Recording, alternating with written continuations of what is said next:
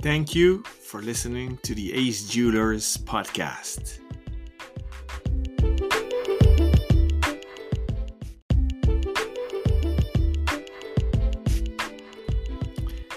This is an episode of The Ace List Live.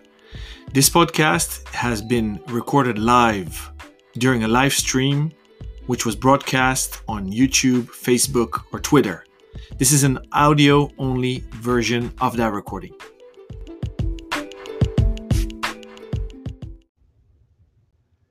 Good afternoon. Hi, buddy. Hey, buddy. How are you? Good to see you, Mike. Welcome. Thank you so much for taking the time to sit down with me, the Ace List Live. Where are you in the world today? Because you travel nonstop. Well, I'm in Amsterdam in our headquarters, not so far away from your office or your store now.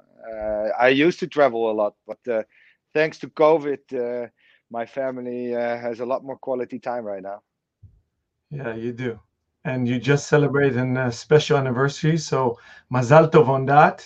Thank you very much. 20 years together, more than half of my life together with my wife. How is Amazing. that? It's lucky you that she stays with you.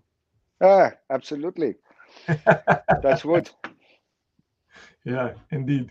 I get a notification that LinkedIn doesn't let us broadcast yet. So let me just remove that one. All right. So sorry for that. Usually I let the guests introduce themselves, but since you're my childhood buddy, this is a very special session for me. We're both in Amsterdam, not next to each other physically, but virtually. We've been buddies since we were little kids. I've been doing business now. You're almost 40. I'm 41. I guess also almost 4. 20 almost years at least. Yeah. So it's been fun. It's been an honor. It's amazing to work with both your dad, your sister, and you. And actually, we are related now, as your second cousin decided to marry my brother. So we're family now as well. So this is a very, very special session of the Ace List. I want today to discuss, because we are honored to do 2 sessions with the Ashers. Your sister is up, I believe, on the 17th. Yeah. So with you, I would love to talk about the heritage and the history of Asher. Amsterdam is a diamond city. Yeah. So past, present, and what the future is. We got a lot of questions that already came in from people that can't watch us live. Everybody who can't tune in can watch this episode later on YouTube, Facebook, and obviously on theacelist.com and listen to it as a podcast. That's why I'll read out the questions out loud when they're shown in the screen. We always start with a wrist check, but for you, I made it a jewelry check. So we're both men. Let's do both. Because the jewelry check, I think you have something unique to talk about later on, which is on your hand. Well, that's definitely here. 12.5-year marriage, 20 years together. The actual only piece of jewelry on the hand I wear every day. The wrist check is the other one, and you have been part of that yourself. It is IWC Jones. I got from my wife 12.5 years ago when we married as a wedding present. Very special for me, and of course also for you, because we were honored that you were the person who would be able to supply it. So no, very happy with it. I hoped you would wear that one, because especially for you, I put on mine that I wore on my wedding. Nice. So. Well, actually, this morning, when I dropped off the kids, I drove back home to put it on.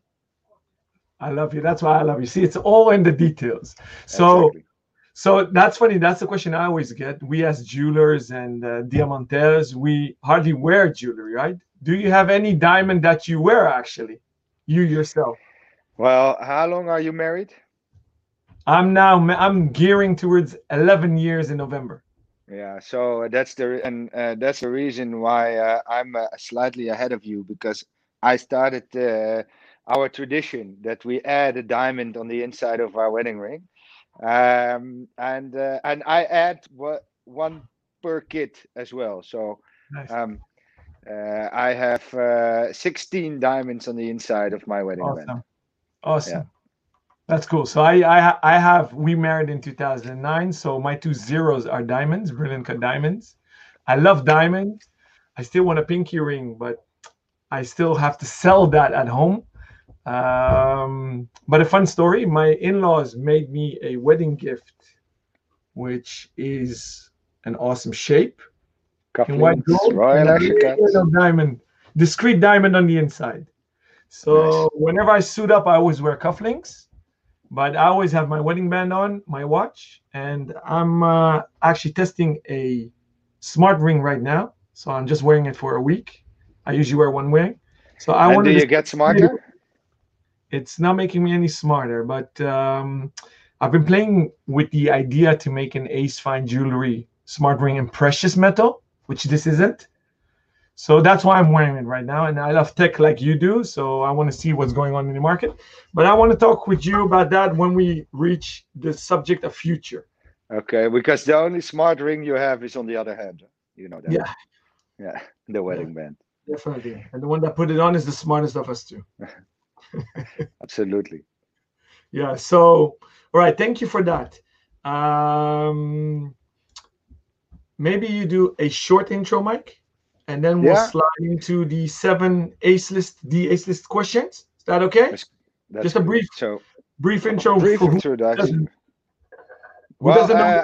who doesn't know me is I'm Mike Asher, and I'm recently, since recent, together with my sister, co-president of the Royal Asher Diamond Company, one of the oldest diamond companies in the Netherlands, 6 generations, founded in 1854, and have some amazing historical stories to tell about, obviously, the world's most famous diamond cut, the Asher Cut diamond, designed and patented in 1902 by my great great great grandfather, who Those were four great.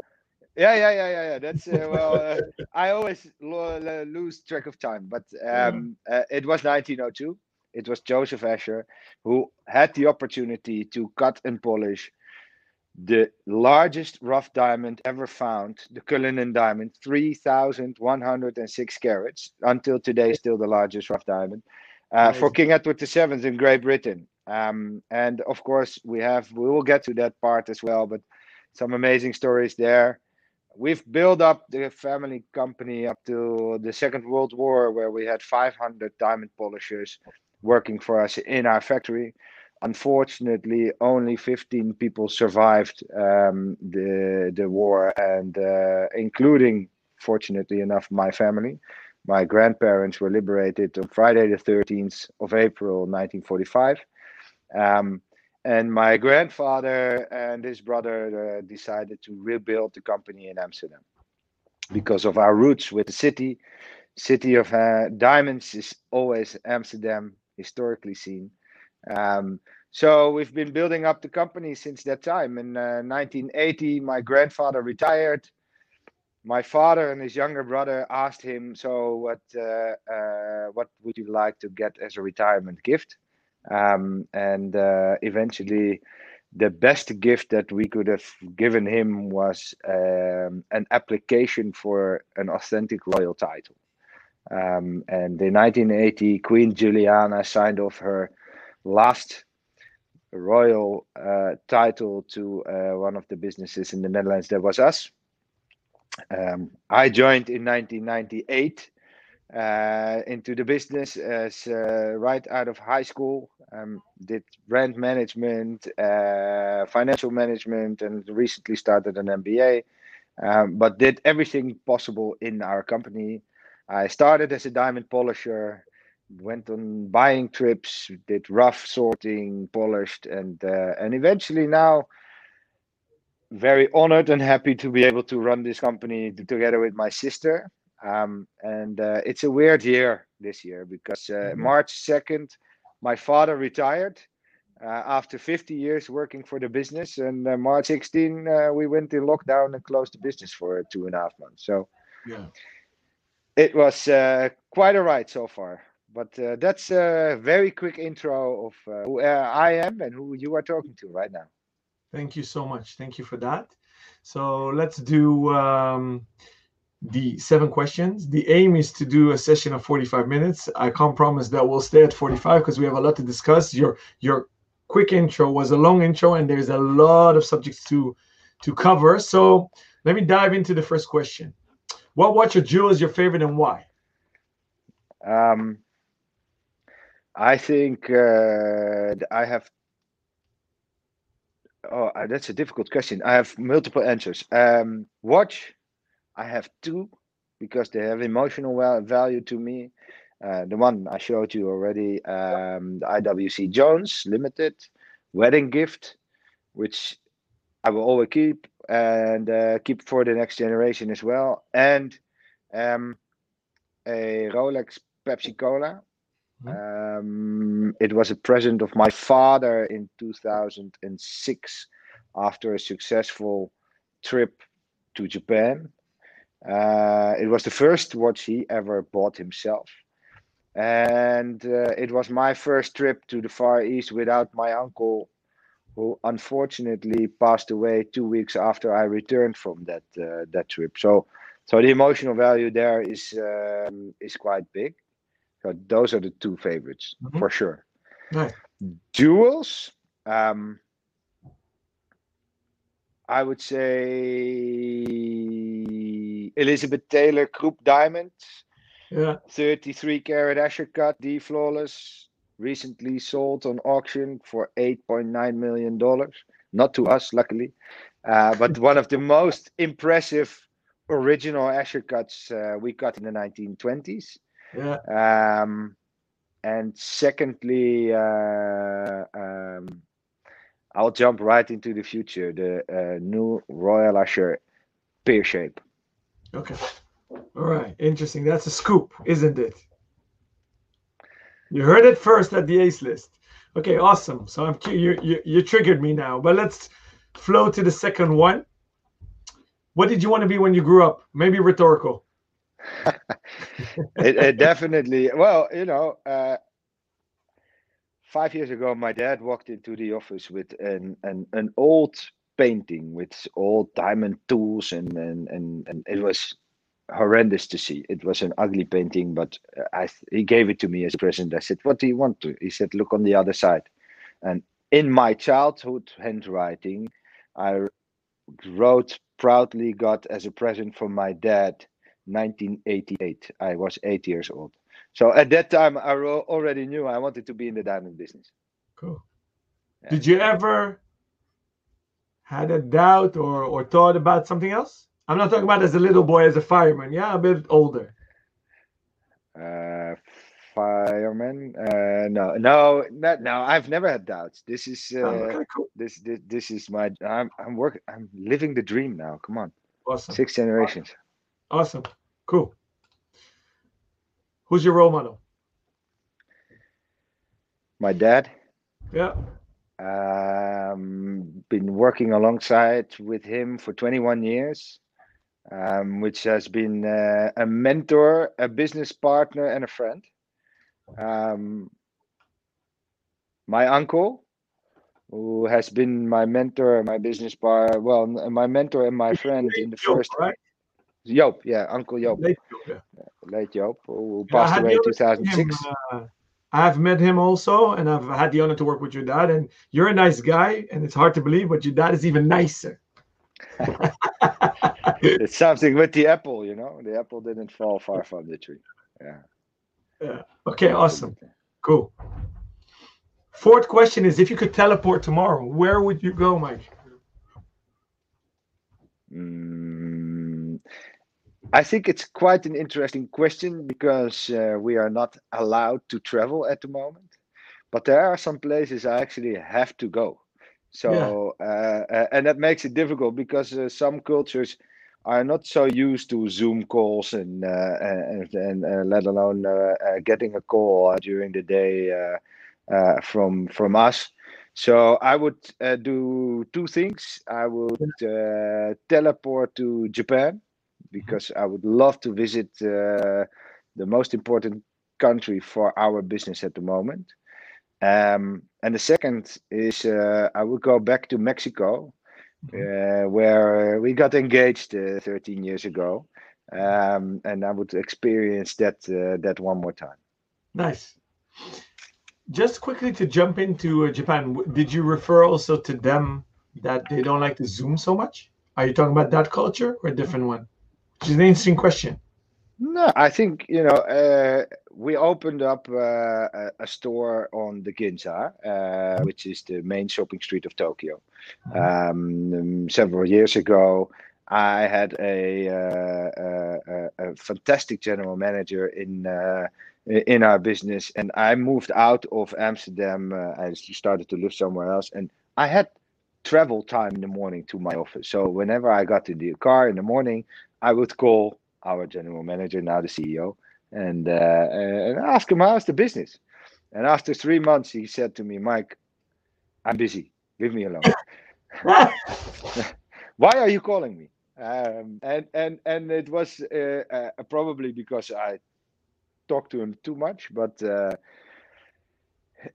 if some meetings you just have to do face to face. It's so much better. I agree. And especially if the market is so important for you. Let alone, I think Japan is one of my most favorite countries in the world. So that is also one of the reasons I would like to go back. Yeah. I love Japan. I love the Japanese culture, cuisine. I was curious, could you come up with a reason why the Japanese love Royal Asscher so much?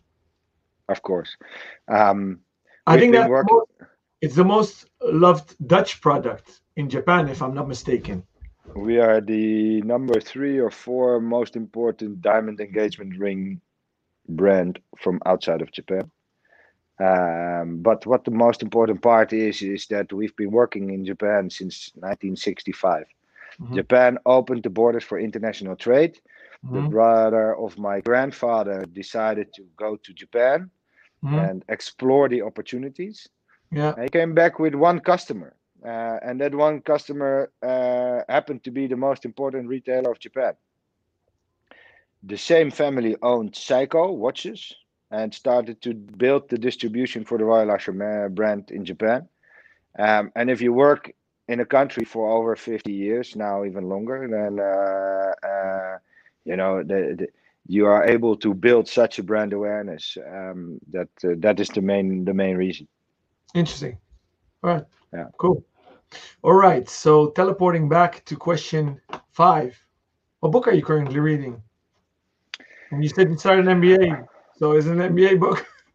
Honestly, I read more children books today than I read actual books. Every night there is 1 or 2 children books coming by. Yeah.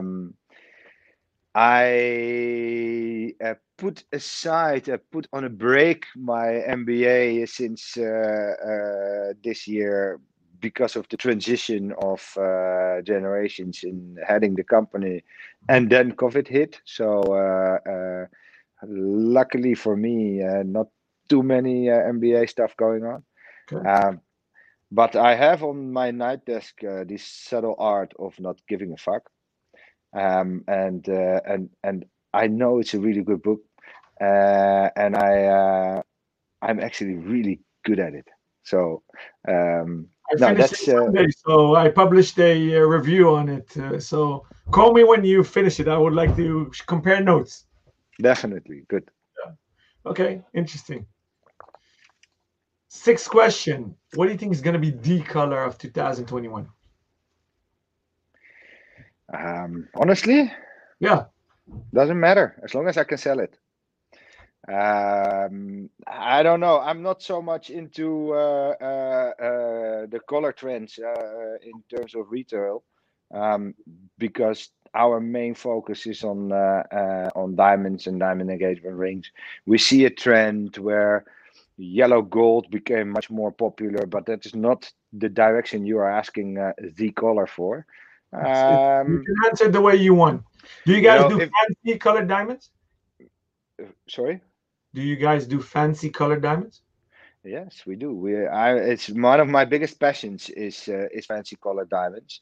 As you know, the only problem when you have a passion with this kind of product is the chance that you pay too much is relatively high, because you're eagerly wanted. I recently bought a very, very cool stone. It's a green yellow diamond from Brazil.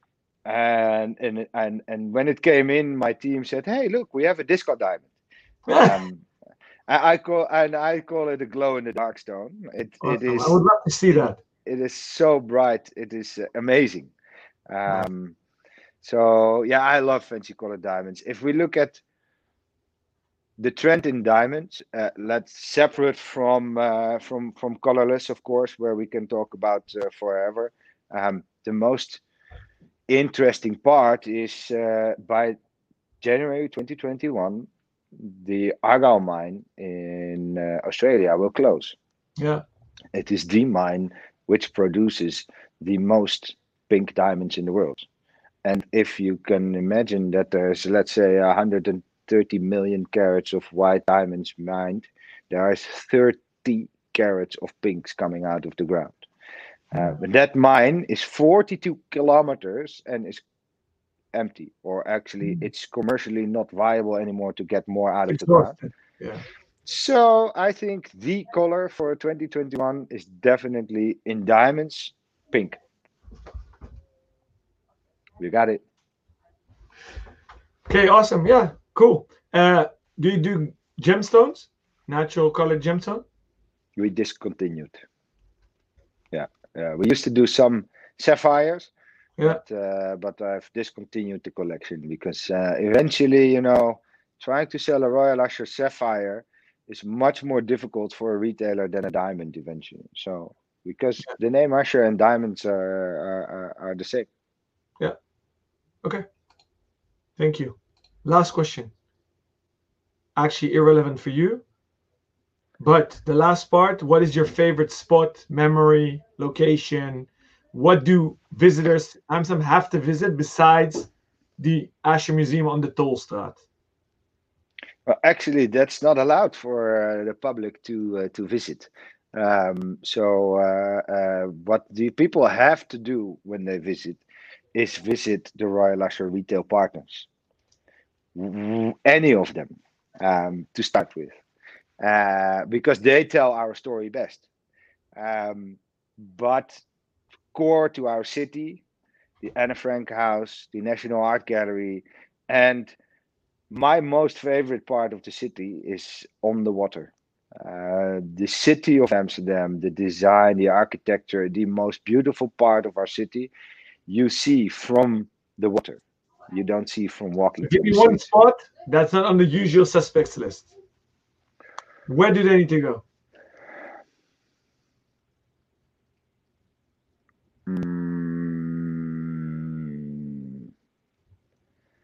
Good question. Should I help you out? No, I would say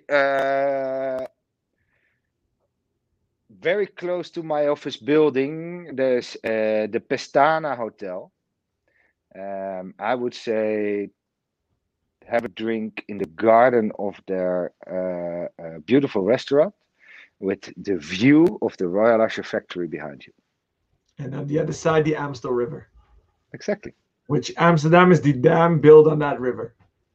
Good one. So what else do you want? Good. Awesome. Yeah. Thank you. All right. So those were the questions. Thank you for that. We are already 25 minutes in. Let me see. We have questions coming in. So let's pick up where we stayed with history. You've done an extensive story, I think. What put you guys on the world map is the polishing of the British Royal Crown jewels, which are on display in Tower Bridge, if I'm not mistaken. Absolutely. The Tower of London. Tower of London. Tower of London. Yeah. So, the Cullinan diamond is by far the most famous diamond in the world. Yeah. It was 3,000 carats, a little bit over. It was found in South Africa, and it was a present from the South African government to King Edward VII of Great Britain, as a peace offering for the Boerenoorlog at that time. Mhm. So this diamond has a spectacular journey. It came from South Africa. It went to the UK, and one story is it went by registered mail, insured for I think 100,000 euros, gulden at the time. Yeah, which is The 45 euro now today. the other story is that there was a boat from Scotland Yard who took it to London, but that is not the most intriguing part of the story, of course. So the stone was found not during regular mining. A security guard did his last round in the mine, and on his way up in the shaft, he saw something in the wall, and he started digging it out. And he kept the stone in his pocket for a few days because he didn't believe it was a diamond. Then he gave it to the owner of the mine, Mr. Cullinan, and eventually it arrived safely in London. The stone was found in 1905, and the process to get it to London, it was 1906.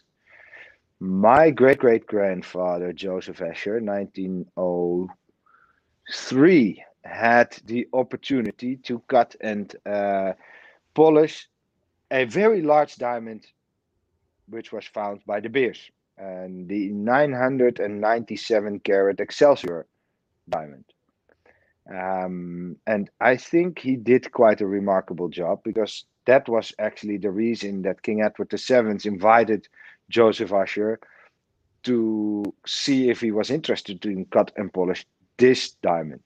Mhm. So Joseph went to London, and he was studied the stone, and the king asked him, would you be able to cut and polish this diamond? And he said, yes, of course, but how are we going to get this specific stone in Amsterdam? And he said, well, there's a publication going out, Scotland Yard will take a big cruiser and take it to Amsterdam. You will be able to receive it next week. He said, well, Your Royal Highness, I think that's a very good idea. Can you give me the diamond? So he gave the diamond to Joseph Asher. He put it in his pocket and took the normal ferry Yeah. with the largest rough diamond in one pocket and a gun in the other. And then he was obviously quite nervous, and he forgot to bring any money for something to drink on the way. And he found an acquaintance and who said, Mr. Asher, I hear the Cullinan is on its way to Amsterdam. When is it arriving? The only thing he could say was, soon, I hope. Yeah. So, the soon I hope is something that we use quite often here. That's funny. That's a good one. Yeah, and you know, this stone has so many fabulous stories. So I'll share one more. The cutting and cleaving, and at that time, when you were looking at the diamond, there was no technology. So what they did is they had to cleave a diamond, which means you have to break it in two pieces or more. This stone was heavily included, which means that there were all small inclusions or imperfections in the stone. Eventually, my great-great-grandfather cut 9 large, clean diamonds. The largest one is 530 carats, which is a pear shape in the scepter, and the second one is a cushion of 317 carats. But they were all of the highest color, but he was able to cut it in such a way that all these stones became perfectly clean. But the moment he wanted to first break that stone into two pieces was February 1908. He put the blade on the stone and he hit it. There's a very famous picture. He hit it and the stone did not break, but the blade broke. It broke, yeah. So we still have the broken blade in our museum, which is amazing. He eventually created larger and heavier tools, and then 2 weeks later, he successfully cleaved the Cullinan first in 2 pieces and then later on in multiple pieces. He cut 9 large stones and 43 smaller ones. And the famous story is he fainted because of the tension after he successfully cleaved it. And I think it was 1998, 1999. My grandfather came into the office and I told him, I said, now I really want to know this story. What's the truth? And he looked at me, he said, Mike, of course he didn't faint from the tension. When he successfully cleaved the stone, he drank so much champagne, then he fainted. That listen, sounded there's a lot to faint for those that don't know, and a lot of people are not aware of the fact that we always speak about hardness of diamonds, right? The surface is a hardness 9 on a scale of 10 of Mohs, but it's built molecularly in squares, and to break them, you need to back in there cleave them. But you don't know what you encounter, what you refer to the inclusions and imperfections. They can make the break different. It can split wrongly. And obviously, there is a lot to faint about, because if it goes wrong, what would the king do to you? Hang you. I wouldn't. We would not have this discussion today. That's for sure. So it was literally a make or break, because when people wear diamonds, we always warn them that you need to keep in mind they can break. You can't scratch them, hardly, but you can break them. So that's an amazing story, because I assume there weren't many master diamond cutters out there that would even dare to do it. Yeah, it took him close to a year. Yeah, it took him close to a year to study the stone itself, and that's also the beauty. I think that what you just said is that people don't realize how much craftsmanship goes into our business, from rough to polished to jewelry, and the whole process from analyzing a rough diamond. You have the color, you have the clarity, the standard 2 of the 4 C's. Then the 2 most important ones, which you are able to determine yourself, color and clarity, it's difficult, is the carat weight. What is the yield I'm going to get out of this rough diamond? And most important is the cut. And people often don't recognize that, because you can have different cuts. We have 4 patented diamond cuts, but you can also have a good or a poor cut, and or very good or excellent and a poor cut. And if you have a diamond of 1 carat, which has been polished badly, so the cut of the stone is not good. The finishing touch of it. If it's exactly the same size, color, clarity, but the cut is either very good, cut by Royal Asscher, or very poor, cut by anybody else in the world, the price difference is huge. It's like buying a car without an engine. Let's focus on that 1 second, Mike, if I may. Yeah. So the Royal Asscher cut is a patented design which has been upgraded almost 20 years ago, right? Correct. You guys have the Asscher cut. You redesigned it, made it better, improved it, like the Porsche 911. It evolves and becomes better, but the DNA is the same and the style code is the same. Yeah, perfect. So how did you guys go about patenting the Royal Asscher cut today? And then you have 4 more, and the 5th is coming, the pair? Actually, we have 3 more, so we have 4 today. Yeah. So first, the Royal Asscher cut, a redesign of the old patent, and how you have just explained, it doesn't get any better, although I would have used a different brand name. You have an icon, and if we take a few steps back into history, the Asscher cut, our first patent diamond cut in the world, from 1902. We lost that patent after the Second World War. At that time, a patent was valid for about 50 years. After the war, there was no demand for fancy shapes, and we did not continue the shape. Fancy, we call everything that's used, not round brilliant cut, right? Yeah. Well, what happened is a square step cut diamond today, we always say Mr. Kleenex didn't know his name became a tissue. Yeah. We in Amsterdam we have a specific sparkling water. Everybody calls the same name. But if you look into the diamond market, a square step cut stone is generically called an Asher cut. Yeah. It's focused on the original shape many years ago. It doesn't represent the original shape anymore because that was high crown, steep pavilion, dramatically cut corners, and a square step cut today And normally it's is more because of of a the emerald cut, right? Emerald cut is yeah in. emerald cuts, square emerald, small corners, steep pavilion. But the Royal Asher cut was a redesign of that old pattern, and we've looked at the stone and we looked at the pattern and we see what do we keep and what do we lose. The only problem for us is that we like the most beautiful diamonds. We have been cutting diamonds for beauty instead of yield for over a century now.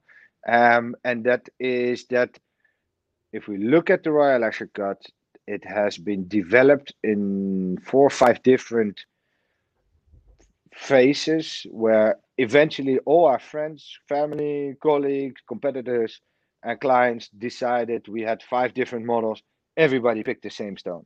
That was the Royal Asher cut. And I Um, always say beauty in a diamond is one thing, and the most important thing is light, fire.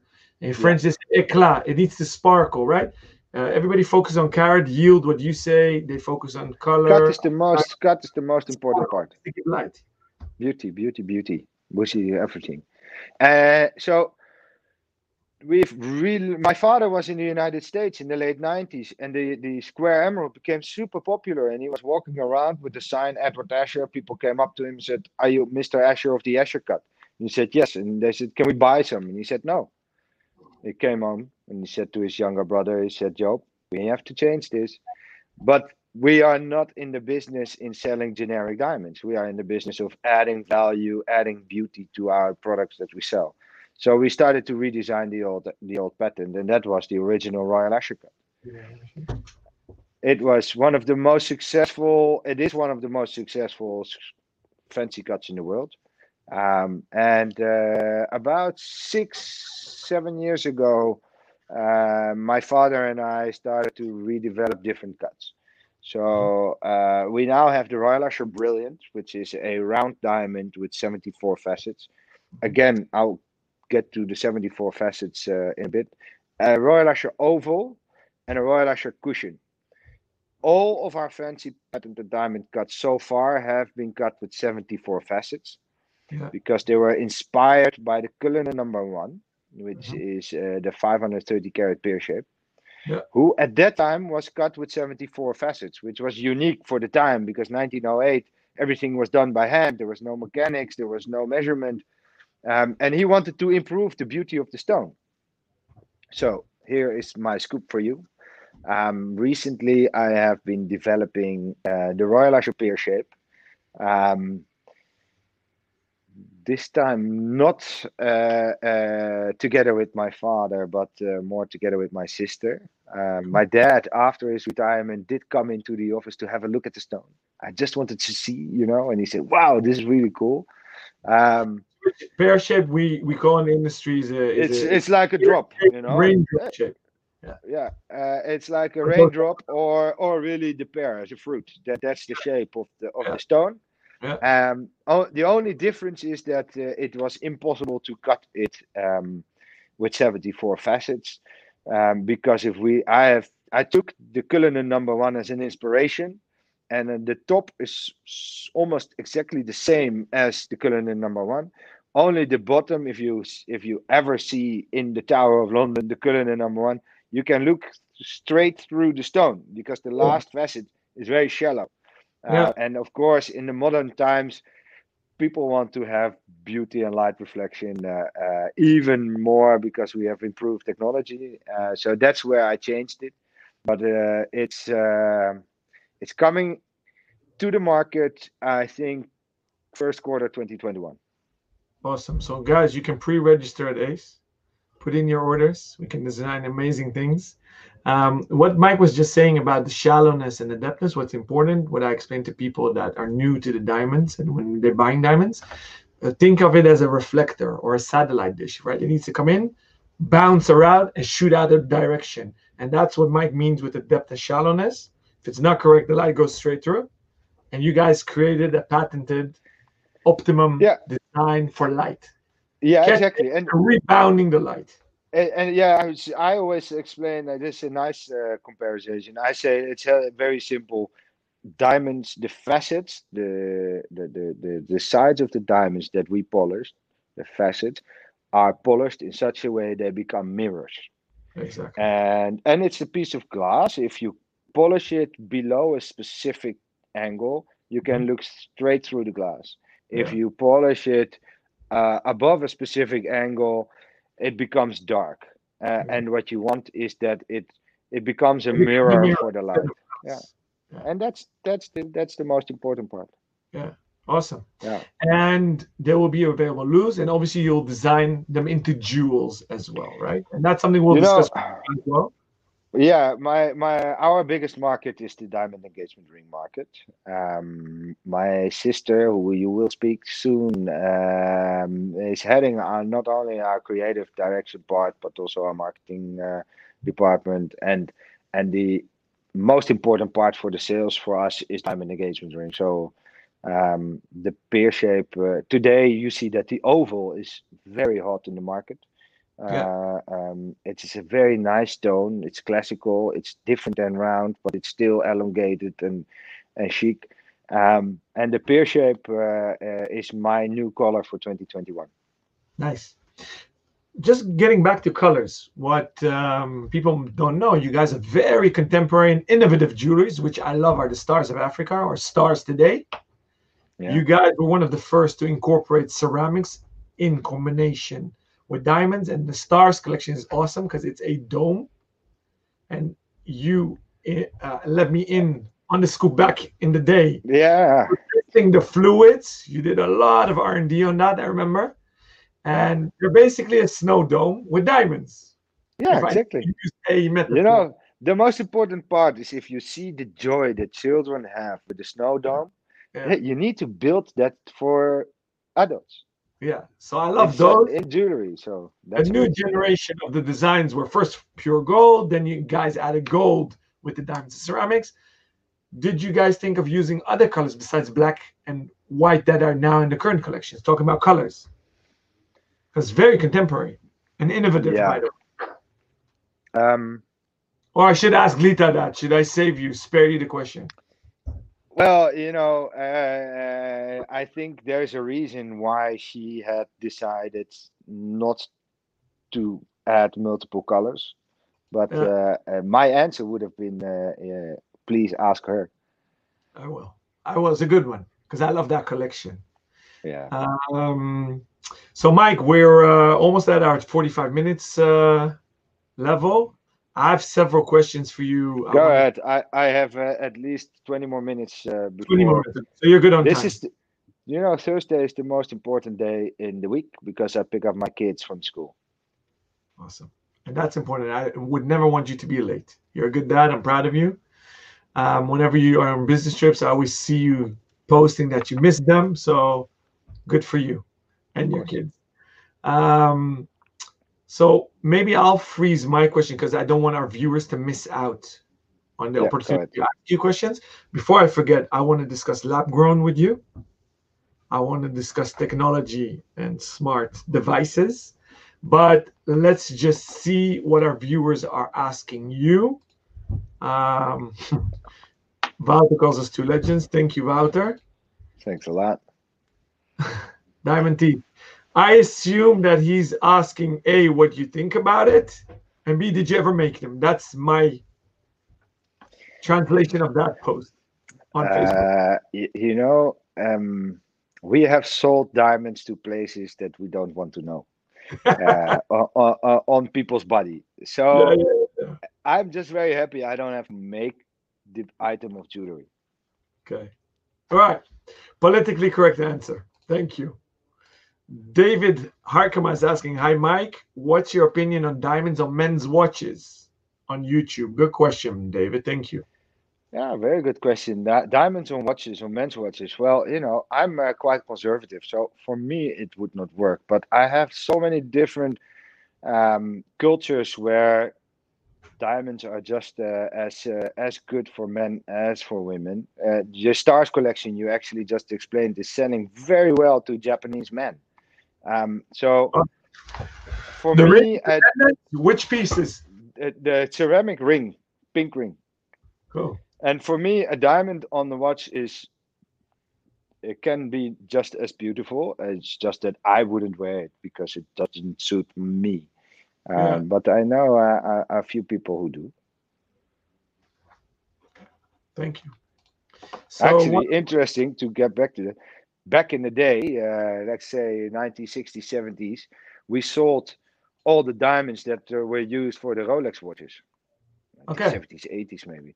But my grandfather and father decided to stop because if you sell the specific millimeter size to Rolex, they always try to find something to return, and then the more they started to return more and more and more and more and more, and use less and less and less and less, and then they started buying themselves. So we said, "Oh, no, it's enough," because it became too much of a headache. Yeah. But And it's yeah, and it's generic what you're saying because you're a yeah, commodity trader and what you guys want to add value. So I yeah, think it's actually a wise decision that was taken back in the day. yeah. So let's see. One of the questions that came in of a consumer that couldn't be on the show live, and he asked, "How do you look at a rough diamond and decide what to do with it? Do you make a design first, or cut it to a standard shape slash size, and decide from then onwards?"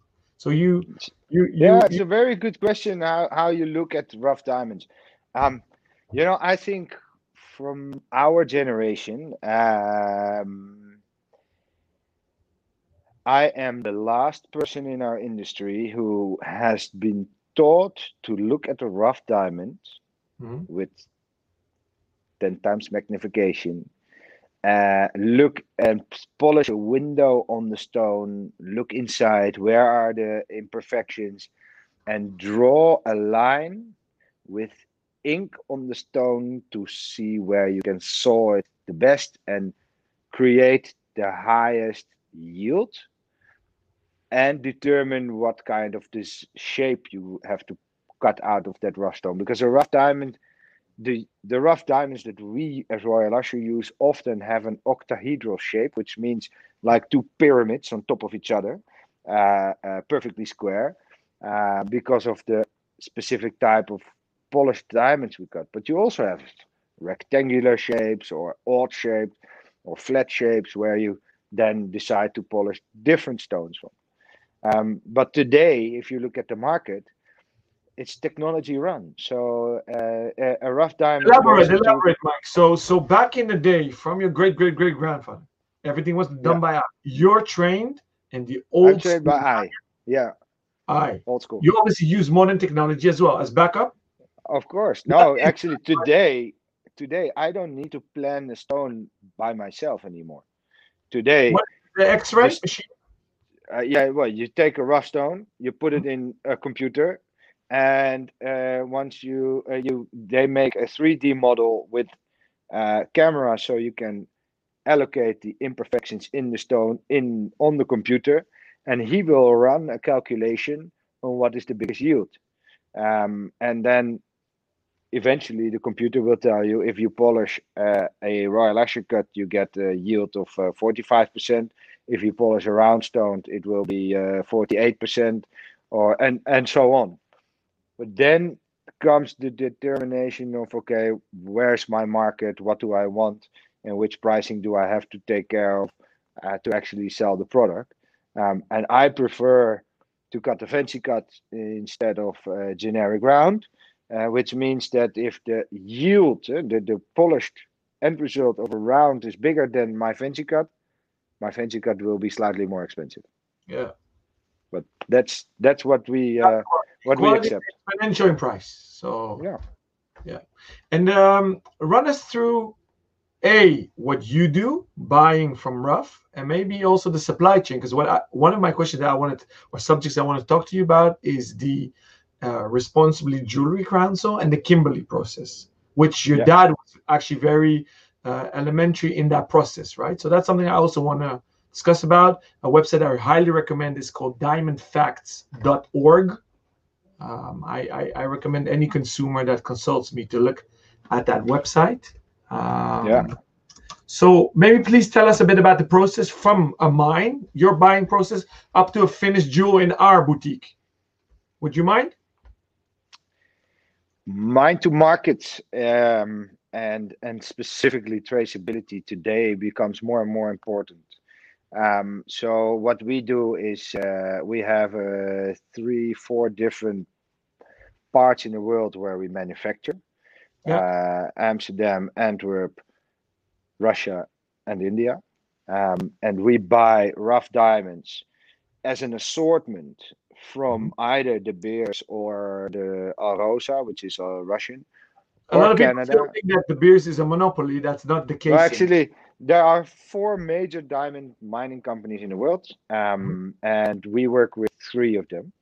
And for many different reasons, but you have to understand that any diamond, so rough diamonds, I try to incorporate the Kimberley certificate into the story. The rough diamonds is the second best self-regulated material in the world.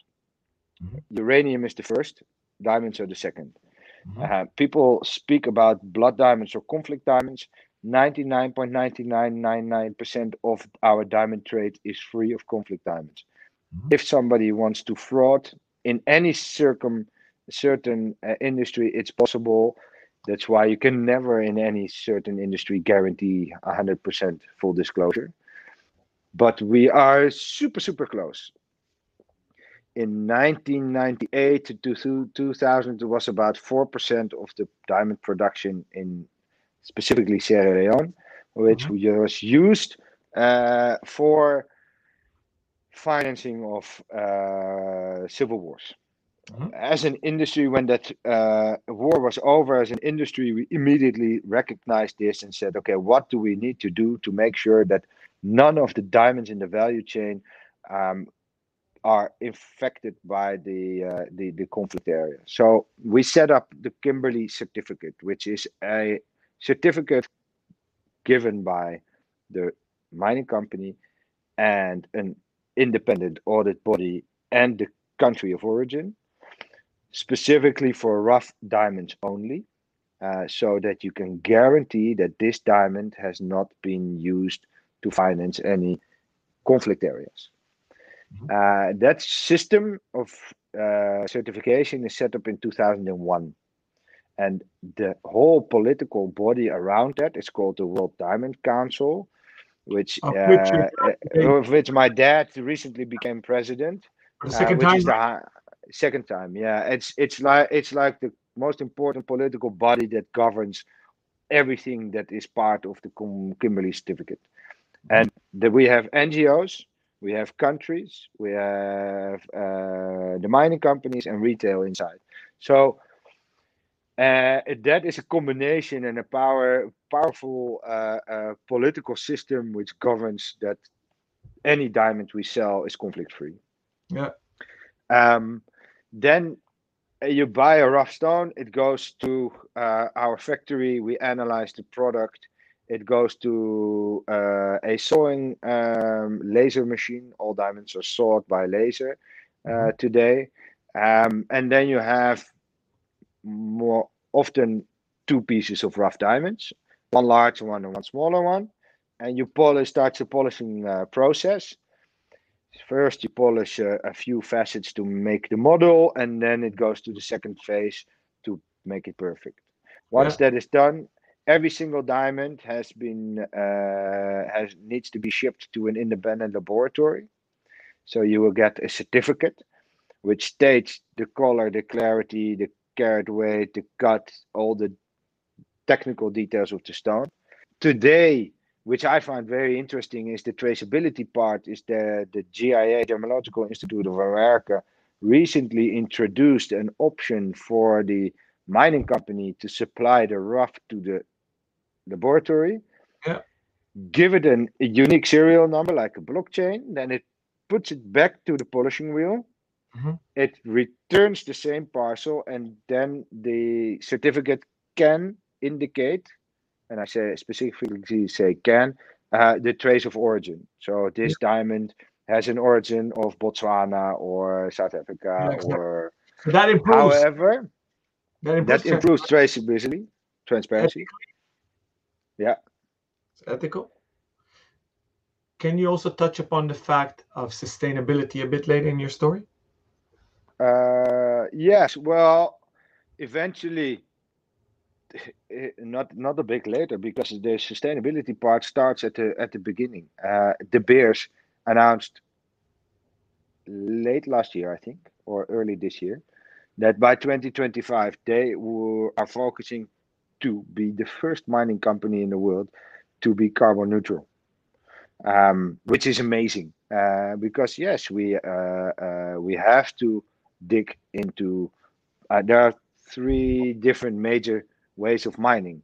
alluvial mining on the water beddings, Mhm. open pit mining, you scrape off the ground, or closed pit, you dig a hole into the ground. Mhm. Those are the and then Tunnel. you have Yeah. marine, but that's a difficult story because it's not very often used. Yeah. So that is the first step of sustainability, and I think if we look at diamonds, if we look at gold, there is in the Netherlands. I know there is 0.0. I don't know. You know it better. Percentage of new gold. It's mostly recycled. Um, 99.99% is yeah, recycled. Umicore is the goldest producer in Europe, and it's also certified in a close loop. Yeah. yeah, and then if you look at the whole value chain, we are now part of the Responsible Jewelry Council, Yeah. which is the only industry body at the moment which makes sure that you have an outside auditor coming into your business to look at your processes, where you buy, from who you buy, is there any indication of conflict within the whole value chain, which is a guarantee for ethical and sustainable responsibility. So I think that's a very important part in our business. Yeah. And then of course the product when it's finished, it goes to the designers, and then to the goldsmith. From the goldsmith, The it jewels, goes gems. into jewelry, and then we put it into the retail. Yeah. So that's the whole customer journey for that specific diamond. Amazing. So I also want to give a shout out to the Young Diamantaires, which we're both part of. Can you just briefly share with our viewers what this is and why you and I are members? Of course, Young Diamantaires, one of the, I think, very important platforms that we have in the diamond industry today. For the younger generation diamanteers, we are able to share experience, discuss topics which you would not easily discuss with others, Mhm. but also point out the differences that we see.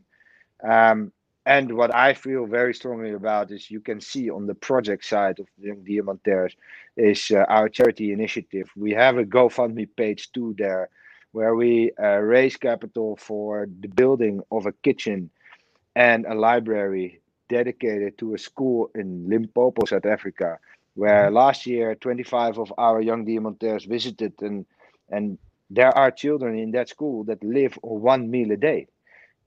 So we set up a charity initiative, and we say everybody who's able to give anything 10, 15, 50, or even more towards this initiative, we can help those children get more than one meal a day and actually get intellectual developed, to become part of our society, much better educated. So those two things are very important for us. they're very important, and it's about making this planet better, this world better, and obviously for the people better, and innovate this industry and to bring it up to par with the demands, I think, with the new consumers. So Yeah. I think it's awesome, and I invite everybody to check the website as well. Mike, I see. I think we can go on for many more hours, but I don't want your kids to wait. Tomorrow I'm doing a session with Italian jewelry designers. So everybody tune in tomorrow at noon, European Central Time. Mike, I want to thank you so much. It's been amazing. Time flew by. Yeah, absolutely. Well, now let me say thank you to you, because thanks for inviting us. I think we have a friendship relationship, we have a business relationship, but it's nice to see retail enjoying the creativity of the time they have within COVID to do something different and really reach out to your own following base with a different insight from all those different angles, watches, jewelry, diamonds, and I think it's great. So thanks a lot.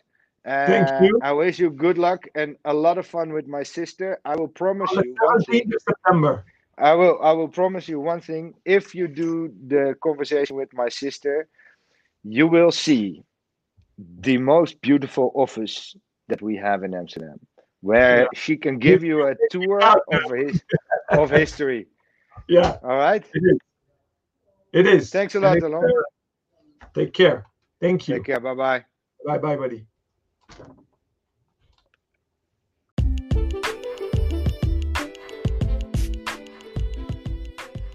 Thank you for listening to Ace Jewelers podcast. This was the end of the AceList Live audio-only recording. To listen to more episodes or to view them, go to acelist.com. Thank you.